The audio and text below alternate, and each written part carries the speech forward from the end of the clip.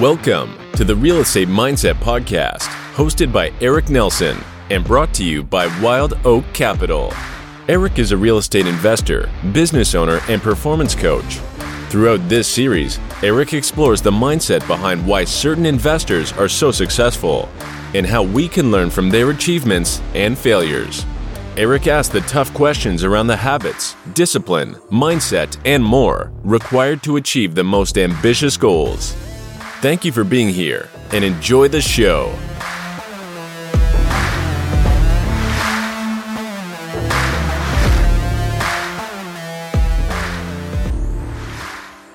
Hey everybody, welcome to Real Estate Mindset. This is your host, Eric Nelson, and today I have a repeat guest, Jay. I just have a lot of respect for him. I love his style. I can just tell he's thoughtful and, just a family man, like a lot of things I really respect about him. And so cool to have him back on the show a year later and kind of hear what he's up to, kind of dive into some lending stuff, which is really cool. And then we also just talk about his mastermind and family. And it's kind of a funny episode. So hopefully you get a ton of value and also some entertainment out of it, but just a really, really cool guy. I'm so blessed to have him on. So without further ado, I'll bring in Jay.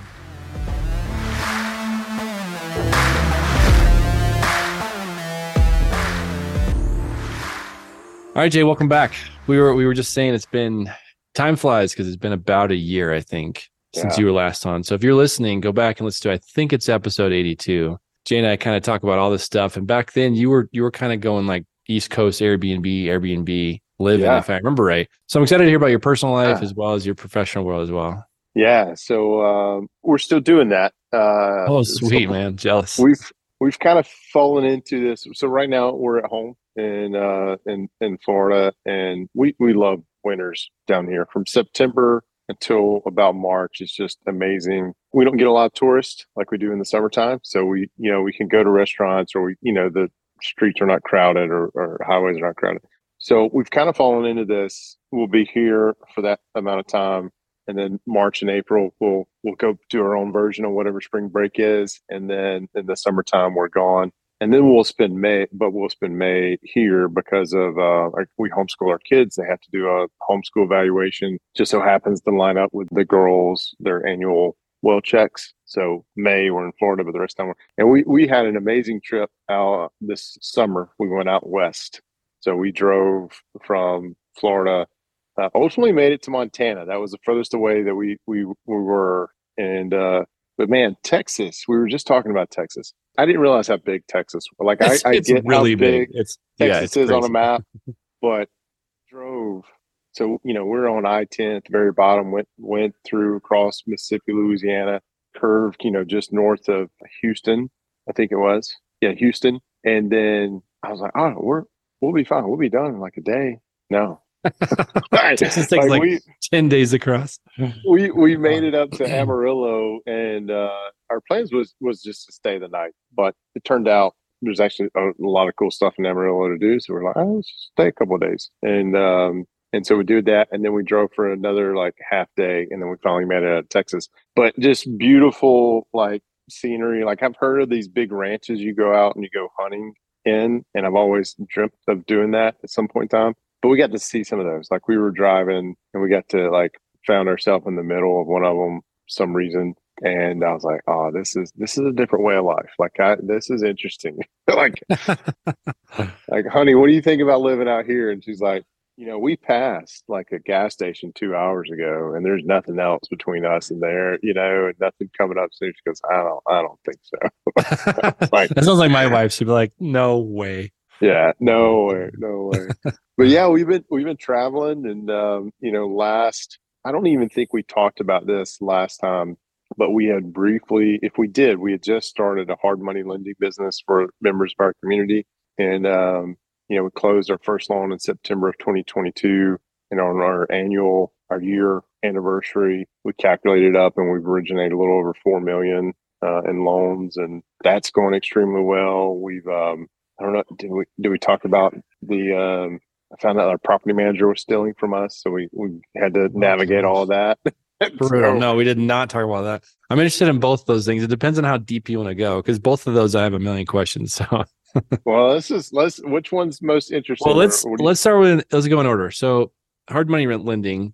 Yeah. When you say originate, I mean, are you using, like a small group of money pooled together and you're kind of facilitating that capital? And then what are the kind of more or less rates you're seeing right now? Yeah. So we're doing a little bit of all of that. We've got a small group of folks that, and us included, I said us as me, and I got two partners to help create this and operate this business. So we put our own money in. We have other partners come out. And so a lot of it is we have some lenders who just want to work by themselves, and we just broker deals to them. And then other ones we keep in house and help serve. And so what we're getting right now is for our lenders is 12 to 13%.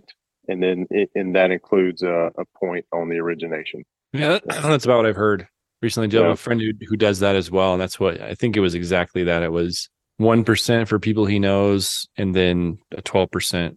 He'll do an interest only thing. So like they have a little bit of flexibility. But yeah, very cool. All right, well that's awesome. And if that's going well, that's great. I mean, that's a really solid return for if you trust the deal kind of thing. That's pretty cool. Yeah, we underwrite conservatively. I mean, we've got a few different tools that we look at these deals, and some require the full like appraisal piece. Some don't. And the way that we kind of navigate that is we have a few different tools that we use, and if they're all like within some alignment of where the value is, then we're like, all right, you're good to go. But then anything over 500, we want a broker's opinion of value or an appraisal done on it. But yeah, it's worked out well. And we constantly battle this where we have more money than we have, borrowers. And then we'll have more borrowers than we have money. And so they never align. Yeah. It's rare that they ever align. And that's one of the challenges we're trying to navigate is how do we do that? Because right now, from yesterday until next week, we'll have close to $1 million that's going to be paid back to lenders. And then we only have close to 200, I think it's like 175 deal that's going to happen. So there's a huge chunk that's sitting there, and those lenders aren't very patient with it sitting there. So that's one of the things that we're learning to navigate. And we got some plans that we're going to change that up in 2024 to make it a little bit more seamless for the lenders and more profitable for the lenders, I should say.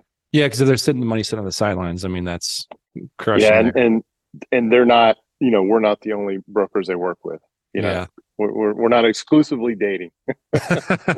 Not yet, until you can start lining more people up, right? That's the idea, and ultimately we want to get to having a fund structure, and that's the plan for 2024 is finally launch that. We wanted to do it this year, but as we kind of got into it, we're like, all right, maybe that was a little bit of ambitious goal. Maybe we need to get a little bit more.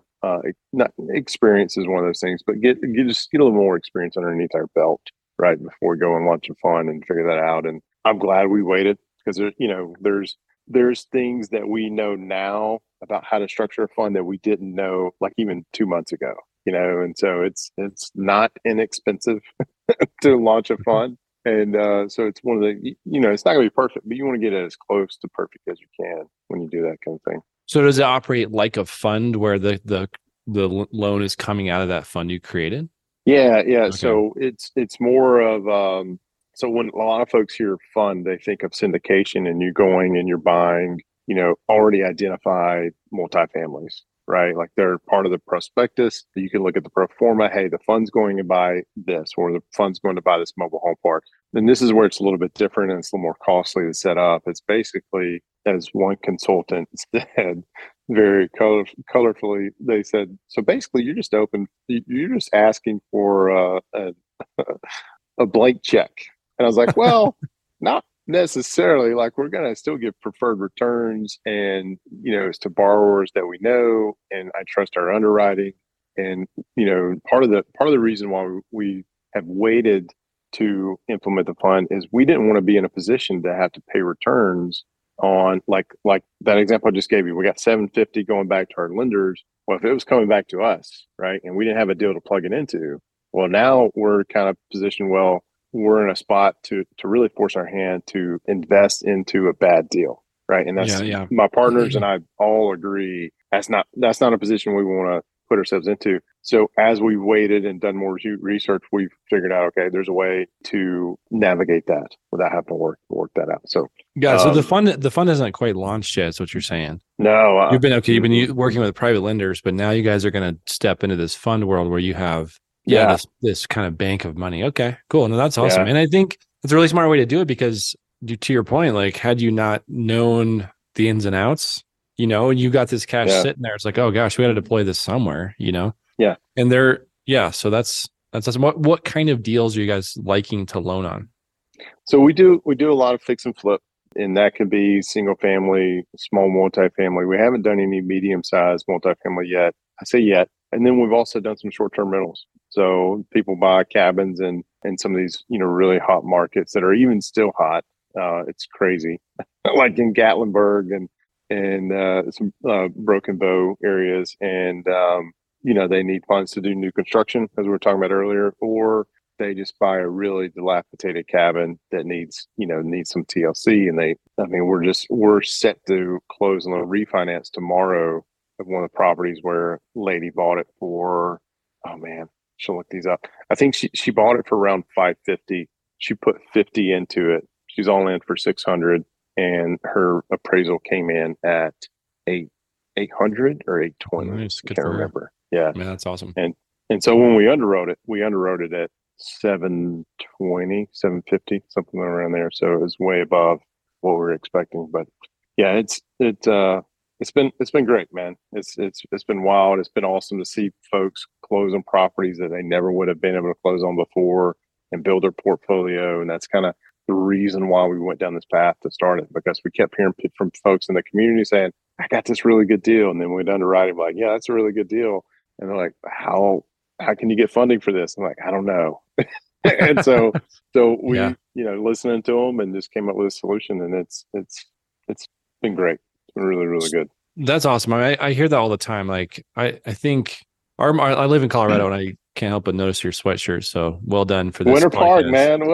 We're we had the best time in Winter Park. Yeah, it's great. Yeah, Winter Park's awesome. Really, really cool. So, well, anyways, I hear this all the time, though. I mean, it's a pretty expensive market here. So people say, I got this deal, but the bank won't loan over 500, or, it's too risky for the bank or whatever. And like those flip things, especially I live in Durango, but like it's a pretty risky proposition. It's a pretty rare time that the deals come together. But when they do, it's pretty obvious for someone who really knows the market. Yeah. But to your point, it's really hard to find lending. So it's a really cool like solution for people.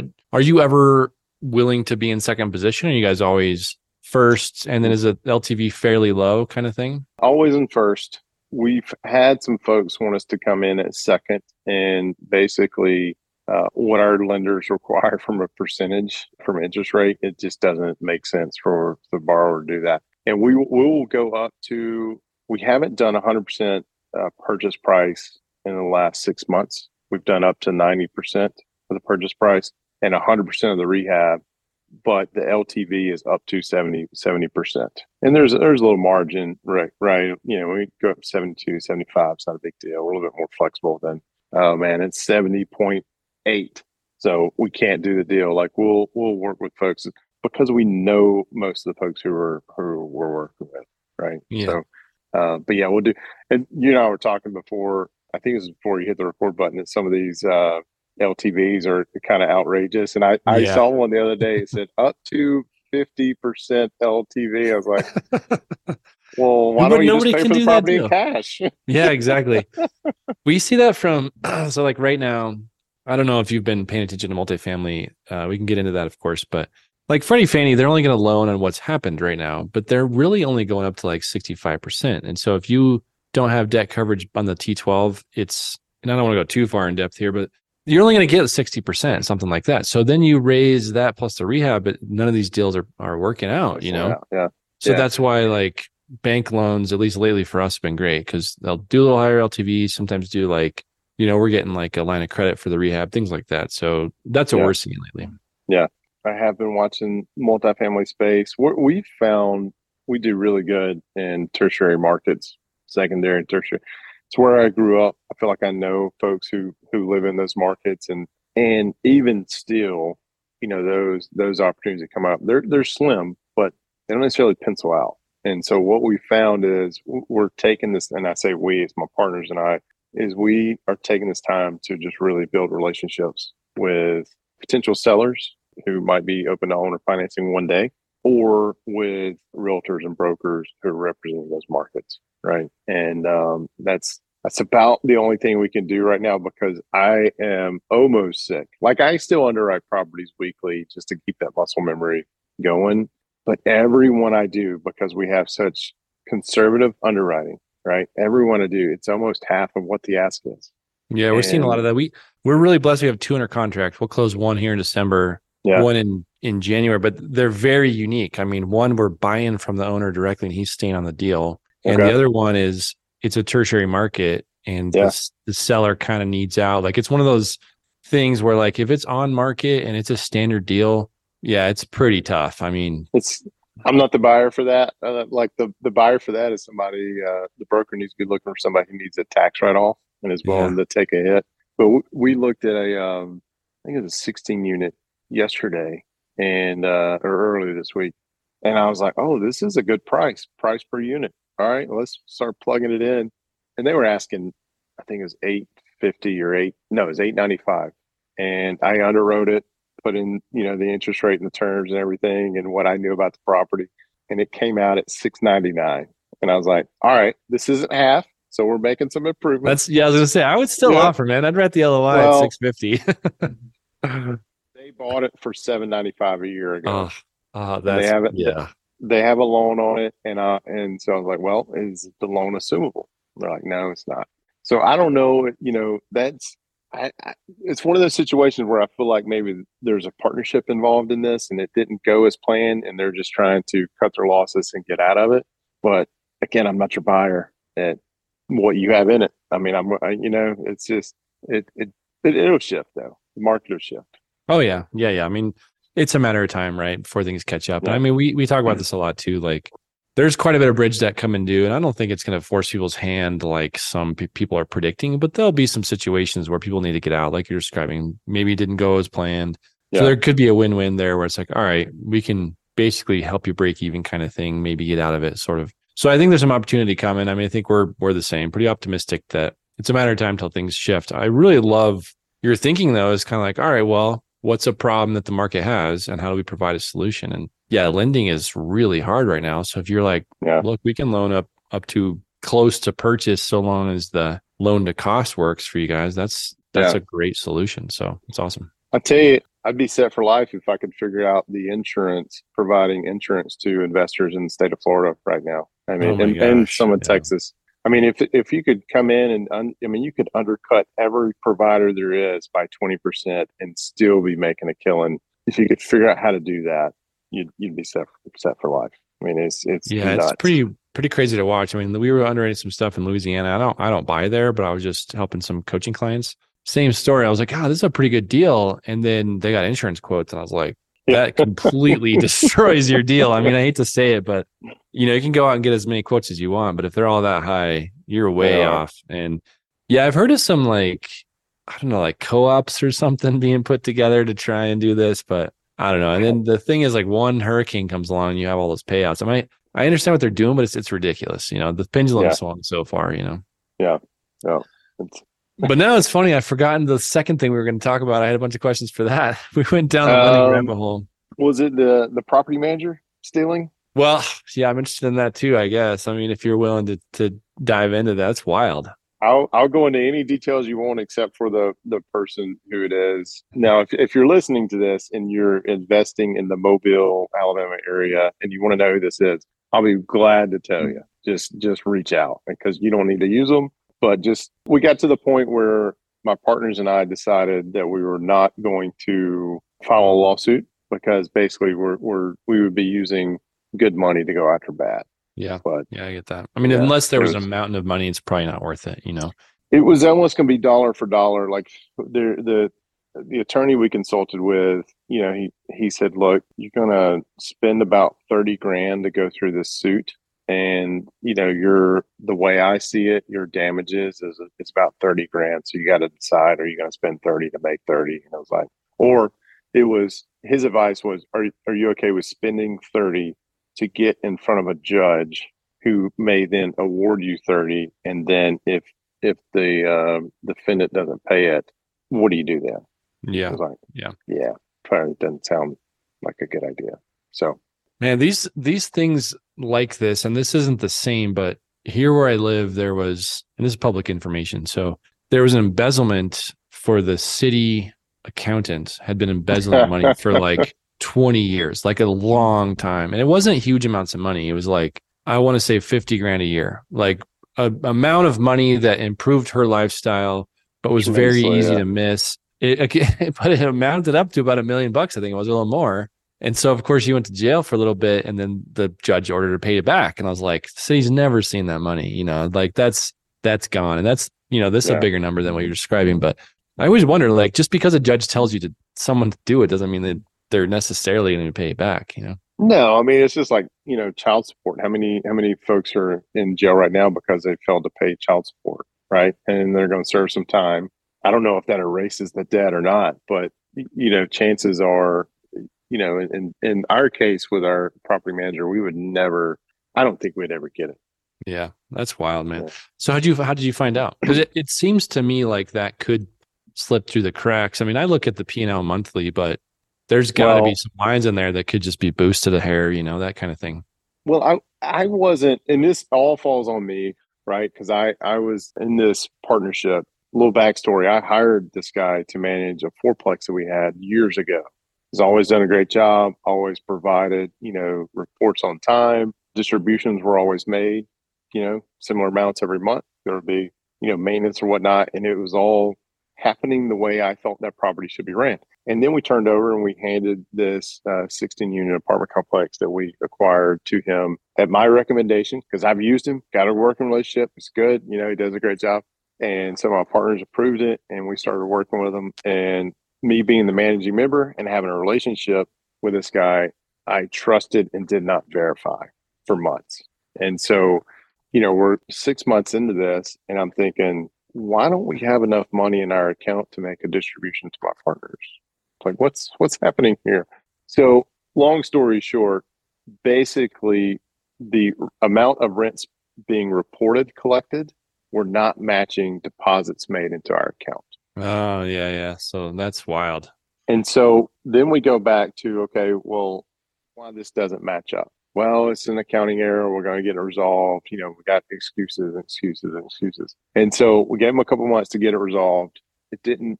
All right, well, let me see a rent roll. Let me actually see who's behind, right? And so I saw a couple of tenants who were months behind. I was like, all right, I want the contact information for these tenants. I want to call them and ask them, because apparently you guys are not doing your job, right?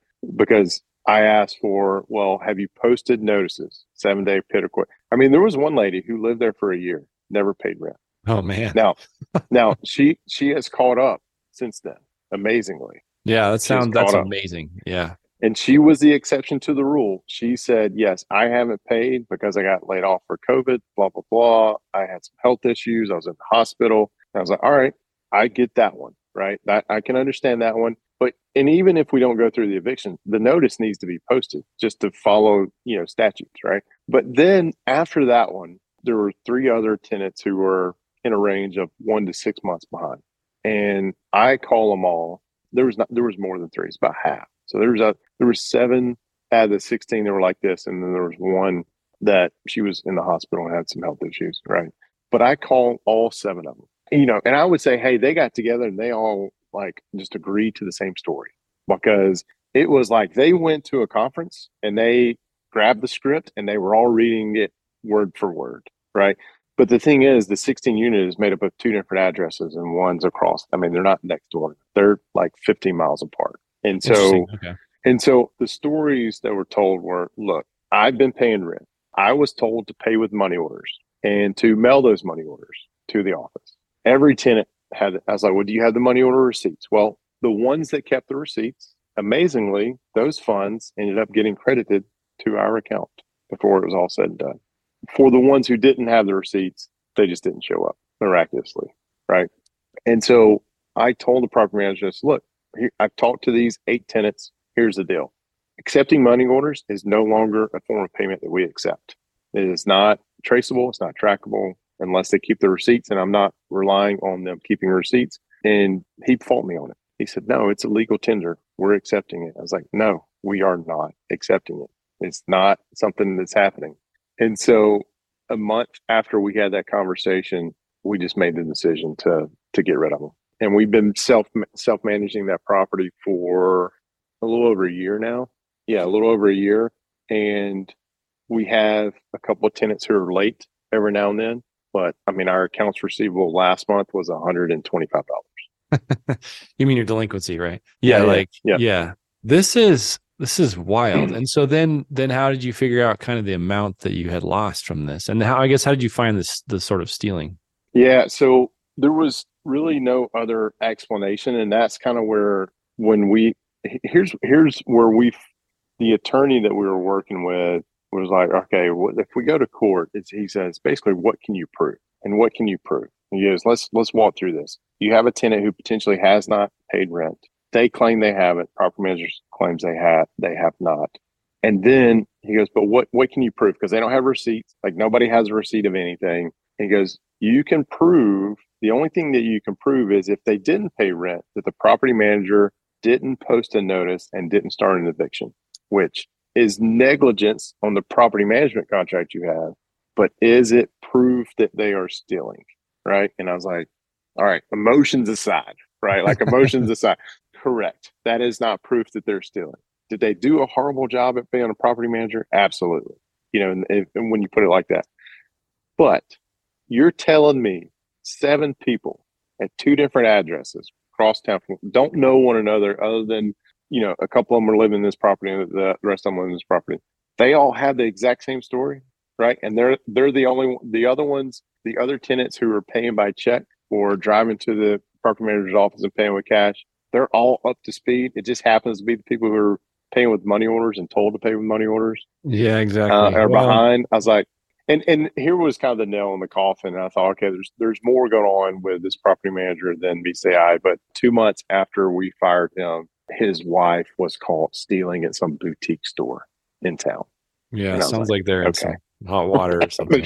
there's more going on there, and it was just a very, so stealing may be an aggressive word to use, because it is, what can you prove, right? And we could prove that they were a really horrible property manager, but we can suspect that they were stealing from us, right? Well, the money order and asking for that's pretty clear. I mean, like, it's to your point, like, can't really trace it. So I mean, I guess they were stealing in a way that it was smart stealing. How else do you say that? But it's terrible, man. That's brutal. I'm glad you figured it out and got out of it. Yeah, and the other thing too is we kept arguing over. So when we bought the property, rents were at $550. Now they're super low for the area. Our longest tenant who's lived there, she's lived there for 14, almost 15 years now. When she moved in 15 years ago, her rent was $550, right? And I'm like, we can go up. Like, there's like the market there will support it. And the property manager kept arguing, you're not going to be able to get higher rents. Like, the story I tell myself is they realize that people who are willing to or can pay that lower rent, they can swindle and they can, convince otherwise. Right. Yeah. Yeah. And so, I mean, it's brutal. Yeah. And, I mean, it's funny. When we took over, we worked with tenants who admittedly said, hey, I'm behind, and they're all caught up. And then the people who, had receipt or showed us, or we felt like they were legitimately had paid, we just credited their account. Right. But ever since we took over, we've had maybe 1 or 2 tenants that have been late. We evicted one person, but the main reason she got evicted is because she wasn't paying rent. But then also she called me up, and her and her mother both were cussing me out, saying that I took money out of their account, which I don't even have access to. So, but yeah, it's been an interesting year as far as that goes. And it's been a real confidence booster for me personally, because I've never had to do anything like that, and when we found out we felt like he was stealing, right, is we started looking for other property managers, and my partners and I, we just couldn't get comfortable with anybody. I was like, all right, I'll do it, right? Like, I'll I had the most time, I had the most flexibility, and I'm willing to work. And it was just a huge confidence boost to work through that whole thing, and ultimately come down to, this January, we'll be able to make our third consecutive distribution at above 8%, which we didn't do it at all in the first year when we had it. Amazing what management does, man. I talk about this a lot. It's the key to everything. It's the key. Management's the key to all real estate. If you have a good manager, it could take a really tough property and turn it around. The opposite's true, right? Like a property like you're running at 8%, a bad manager can run at 0 or negative, and it's the key for sure. So, and we were, this property generates a little over 10 grand a month gross, right? And our operating account was down to a couple of grand. Our reserve account was down to like $1,700 at one point in time at its lowest. And even though we've made those distributions, so this is a little over a year turnaround, we've bulked up our reserves to over 20 grand. Our operating account hovers around 5 grand. We bought a second parcel that's it's empty part of land next to one of our properties. And for the last 3 quarters, or in January, I can say the last 3 quarters, we've made above 8% distribution, all within the same year. Yeah, something's up. I think you're right. I gotta say, sounds like it's stealing to me. Yeah. Yeah. All signs point to that. And yeah, that's tough. Well, kudos for getting through it and turning it around. That's a tough situation. And if you have the ability to kind of like, all right, what's going on and get out of that, that's cool. So what's the projection going forward look like for you? 2024 sounds like you're going to launch a fund mostly around lending. Do you guys have to have a broker's lending license, or how does the licensure work for that? And then are you only lending in certain parts of the world, like certain parts of? Okay. Yeah. So licensing is a state by state regulation. And so and you can imagine we're only in 33 states, but most of that we focus on landlord friendly states, right? So you can kind of imagine where that is. And those states don't require licensing to broker deals. So, oh, cool. All right. Yeah. Yeah. That's interesting that so many don't require it. Are those 33 states the 33 that don't require licensure? Correct. Oh, cool. Just out of curiosity, is Colorado one of those? I can look up. I don't think so. It's a pretty blue state generally, but not to bring politics in, but it does play a role. Just be honest. It does. And it's, we run that balance of providing for borrowers, but also protecting lenders, right? Because let's see here, Colorado, it is. Colorado, we can lend in Colorado. Wow, there you go. All right. If you're listening in Colorado, if you're in Denver, I got a buddy who's he's like one of those guys that's always doing deals, always. Yeah. That's what he does. He finds the deals in Denver, and really cool guy. He speaks at our conferences. Wait a minute. I thought Denver was like overpriced market. You can't find anything. Yeah. If you live there and if you're this guy, you can. You can. he's that guy. I think everyone kind of knows him too. Like he's been doing it for a while. Very big personality, really, really cool guy. Very smart too.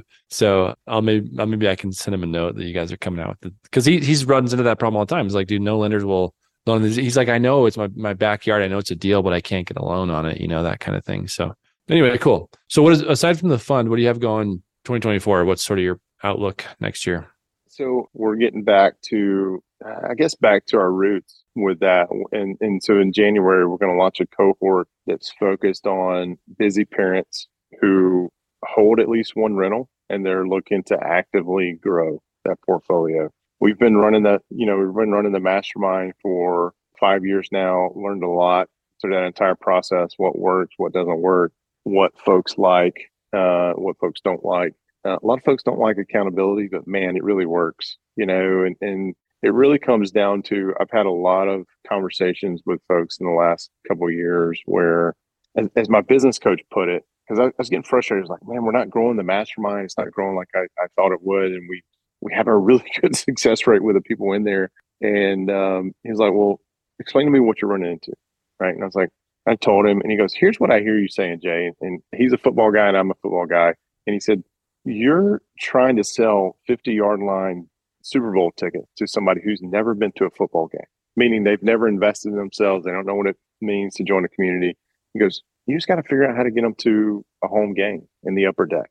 And then they'll get to, so we're focusing on helping people understand what a growth friend is and what a maintenance relationship is. And it's a real quick exercise. If we got time to do this, it'll take maybe 3 minutes. Let's do it. So a lot of the conversations I have are with people who are frustrated they're not growing, right?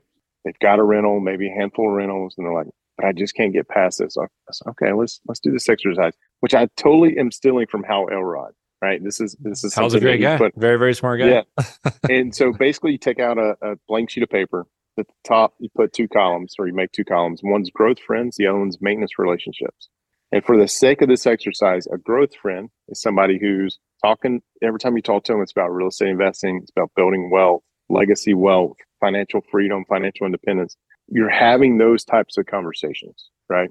And for the sake of this exercise, everybody else is going to be in the maintenance relationship category, right? It could be your mom, could be your brother, sister, dad, whoever. If you're not talking about those growth kind of things, they're going to go in this other category. Okay, so now we got our categories lined up. Now you get out your phone and you go to your most recent phone call, right?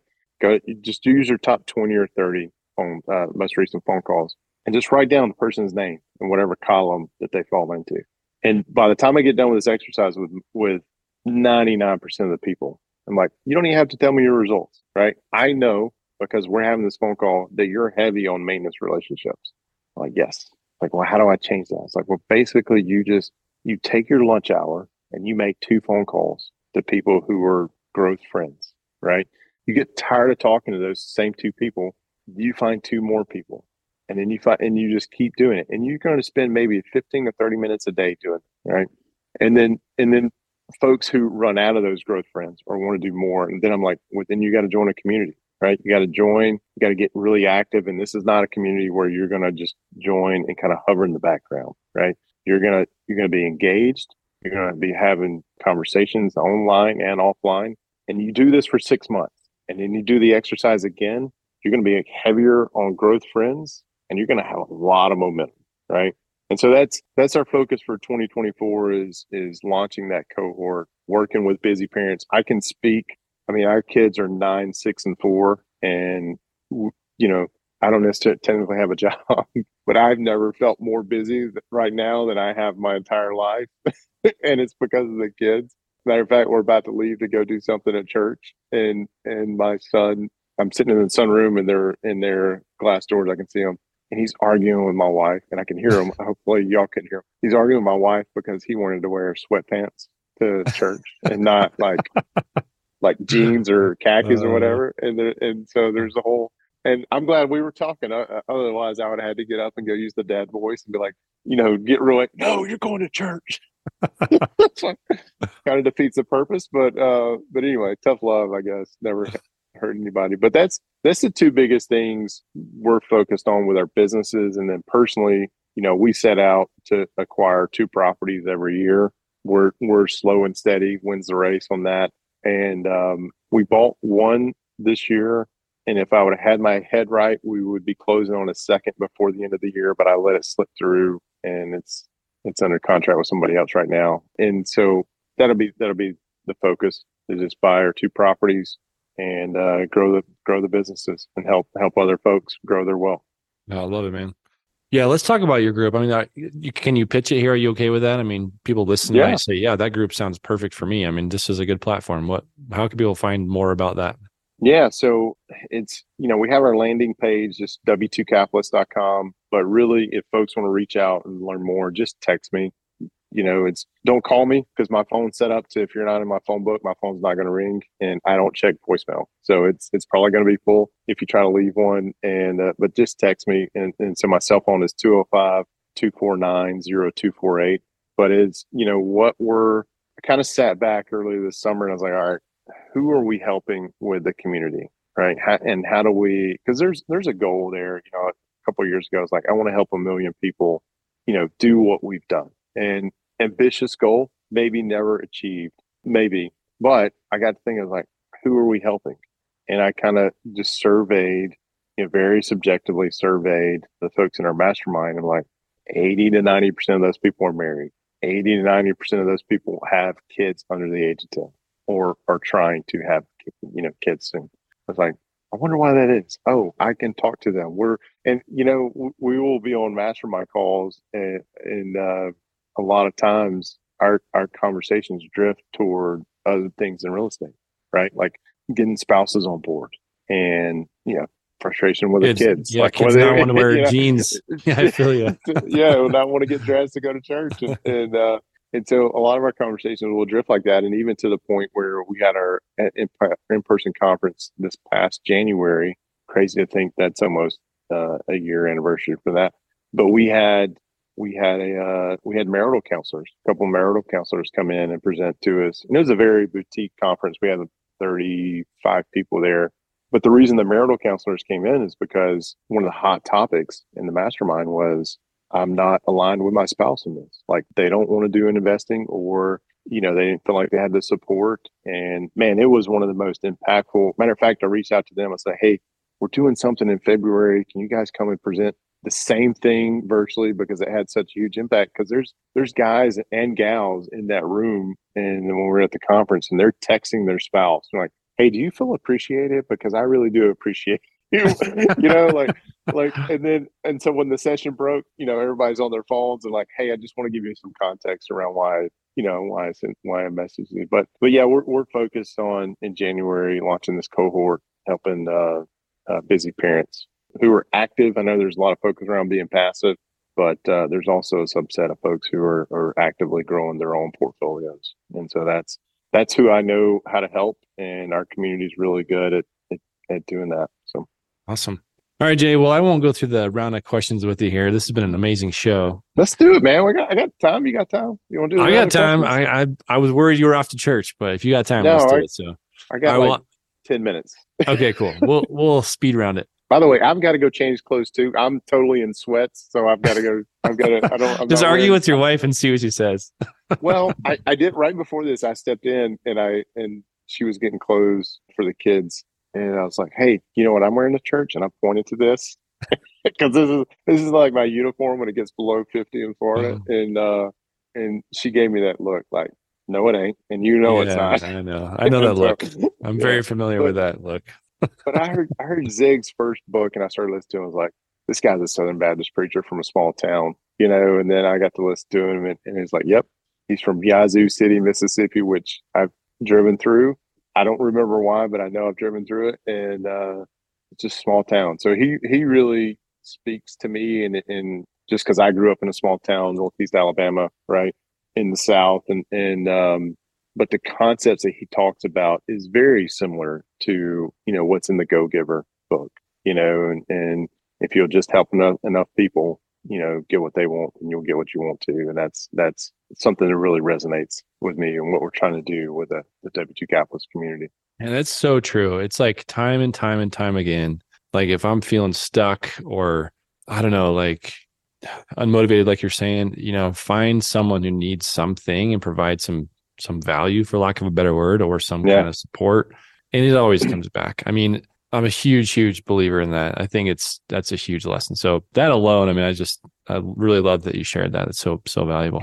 Well, somebody asked me this book question the other day, and I almost didn't tell them that I was listening to that book. And it's a second, it's a repeat, listen for me. And I didn't want to come across as, I didn't want them to think, oh man, you're not motivated right now. And I was like, well, I also want to be transparent. Yeah, there are days where I'm just not motivated. I mean, my wife and I were just talking about that today. It's so funny, man. it's to be transparent, to be authentic. There are days where I wake up and I'm like, oh God, yeah, I got to go do this, or I got to do that. And, I just want to take a break, because there's so many things coming at you from life.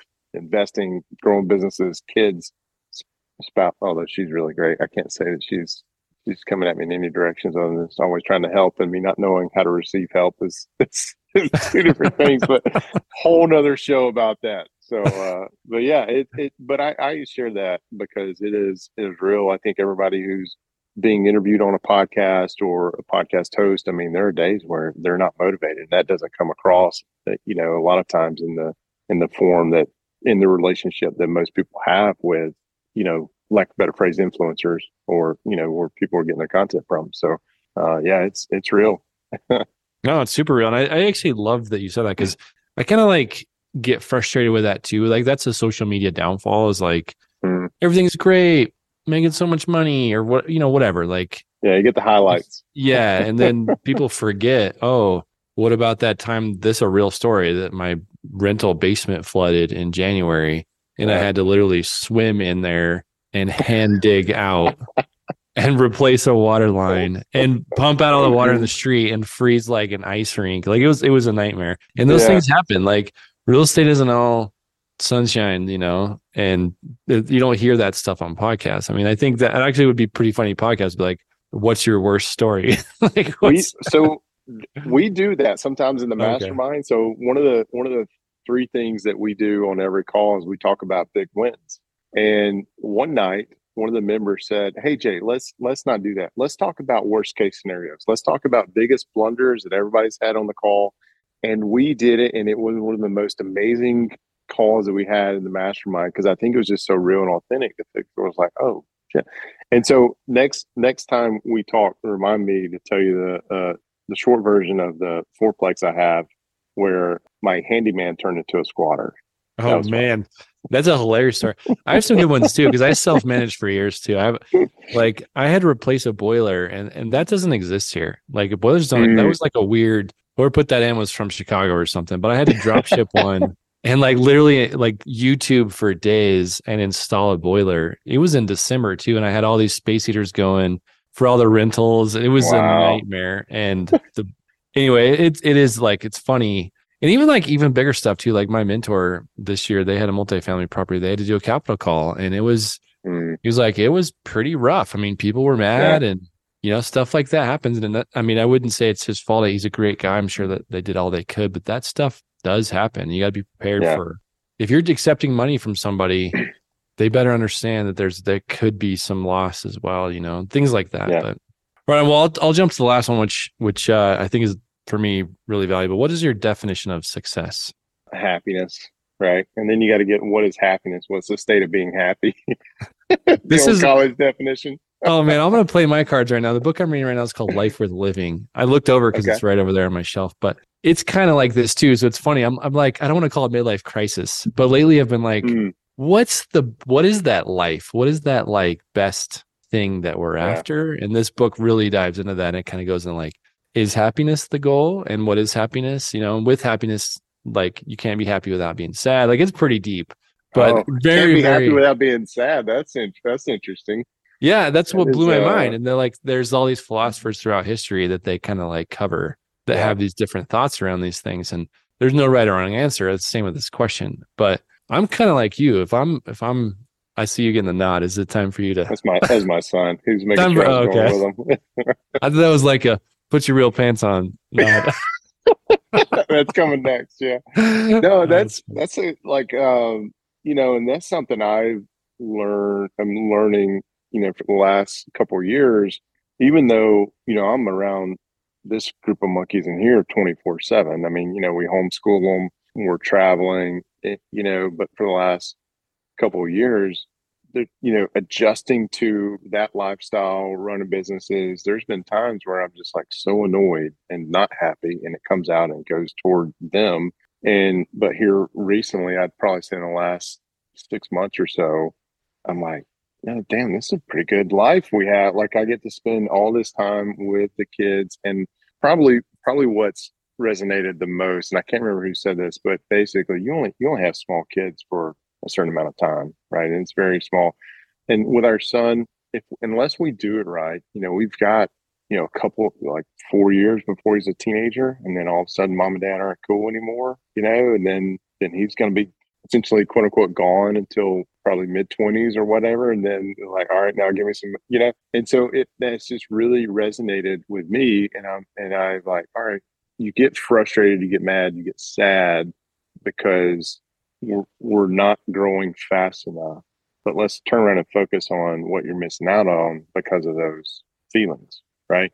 And so it has really changed my perspective, especially because the kids, they only really want 15-minute increments of your time, and then they're on to something else, right? And I don't want them to constantly hear no. And for the last couple of years, that is the way it's been. No, I got to work. No, I got to go on this call. No, I got to do this. And I don't like the other day I was telling somebody that a habit that I'm trying to break is that. So I'm the disciplinary one in the parental relationship. My wife is the loving, caring. I'm the disciplinary one. And so the kids react different to us. And what makes me explode and yell at them is when they don't respond to her, you know? And so I'm learning that if I just let her deal with it her own way, that I don't explode, and that in that way I can get out of the habit that I'm creating, which is go in, explode on everybody and just, yell, and then take a walk and then come back from the walk and apologize to everybody. And then let's just go like it never happened. Right. Like that's the habit or thing that I've created here recently. And I don't want that to be the case, And so, yeah, it's to kind of circle back to your answer it's just happiness, right? It's just being happy and, man, just loving on those kids and making sure they're happy is that's happiness to me. Gosh, that's so cool, man. No, I really appreciate your transparency. I mean, I'm kind of the same way. It's like, there's things that I do that I look back like that. I mean, I get super mad too. Like I have this sort of breaking point where I'm just like, all right, I hit my limit, and same story where I'll yell or whatever it is. And it's like, yeah, I don't really want to be doing that. And I also want to be viewed that way. Like, I don't want my kids to think I'm like this yelly dad, and like, but then I think really the key is, one, say it out loud, other people hearing you, right? Like totally resonate. Yeah. And then two is, what are you going to do about it? Which I love. You're like, all right, I'm going to find the way that works that I don't have to do that. And I really respect that. So that's awesome, man. I started laughing at myself the other day because I realized that, and I was yelling at my oldest and I was yelling. So it's yelling, stop yelling. And you need to be more patient. So I am doing two hypocritical things there with him. Just like, and I right now put myself in his shoes is, he's being told to stop yelling and be more patient by somebody who's yelling and not being patient. Yeah, I get it. Yeah. Like how hypocritical is that? And so I find that a lot of times when I get upset toward the kids, I end up reciprocating the behavior they are. And that, to me, that's not a parenting style that I'm going to do. Like, I've got to change that. So, because it's not effective. There's very mixed signals. It's like, Dad, you're yelling at me. Dad, you weren't being patient with me. Like, okay, you make a great point. Like, wow. Yeah. That's hilarious. Because the reason I'm laughing is because I resonate like 100% with that. I mean, yeah, that's a challenge. But I mean, again, back to the point is like, all right, well, at least you're going to search out the thing that will help you not do that anymore, right? Or like a way. And it's not easy. Parenting is the hardest job in the world, but it's also the most rewarding. It's super cool. It's fun. Yeah, it is fun. It is, to see your kids accomplish anything or show, get around other kids, and yours are so much more respectful than everybody else's. And you're like, all right, sense of pride here. We're doing something all right. Yeah. Something right. Yeah. Right on, Jay. Well, I'll let you get to church, man. I appreciate your time so much. Really love these conversations. You already left your number. Is there any other thing you want to leave contact wise or anything else you want to pitch before I let you go? Well, so no, yes. If you are an aspiring investor, you've never done a deal before, I do have a book. It was Amazon bestseller when it first came out in 11 different categories. It's called Make an Offer, and I give away copies of that for free to anybody who wants one. So just text me, say, hey, I heard you on Eric's show. I'd like a copy of your book, and I'll send you a physical copy, give you the PDF, or if we have some audio versions still left, because we got so many free from Audible, then I'll send you one of those. So awesome. Ron, Jay, well, thanks for your time, man. This has been a great show. Appreciate your transparency as well. Thank you, Eric. Appreciate you having me.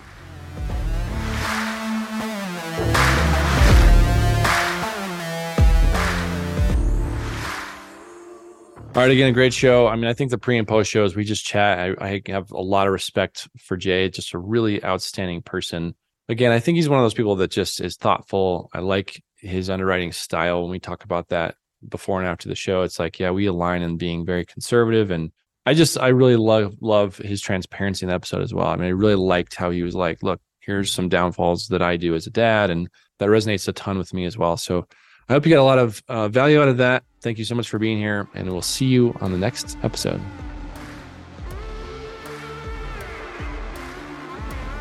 Thank you for listening to this episode of the Real Estate Mindset Podcast. If you've enjoyed the content today, please follow this show wherever you listen to podcasts. And don't forget to head over to wildoakcapital.com for more information or to connect with Eric directly. Please take a moment to leave a review or tell a friend about what you've listened to today. We hope you'll tune in again soon.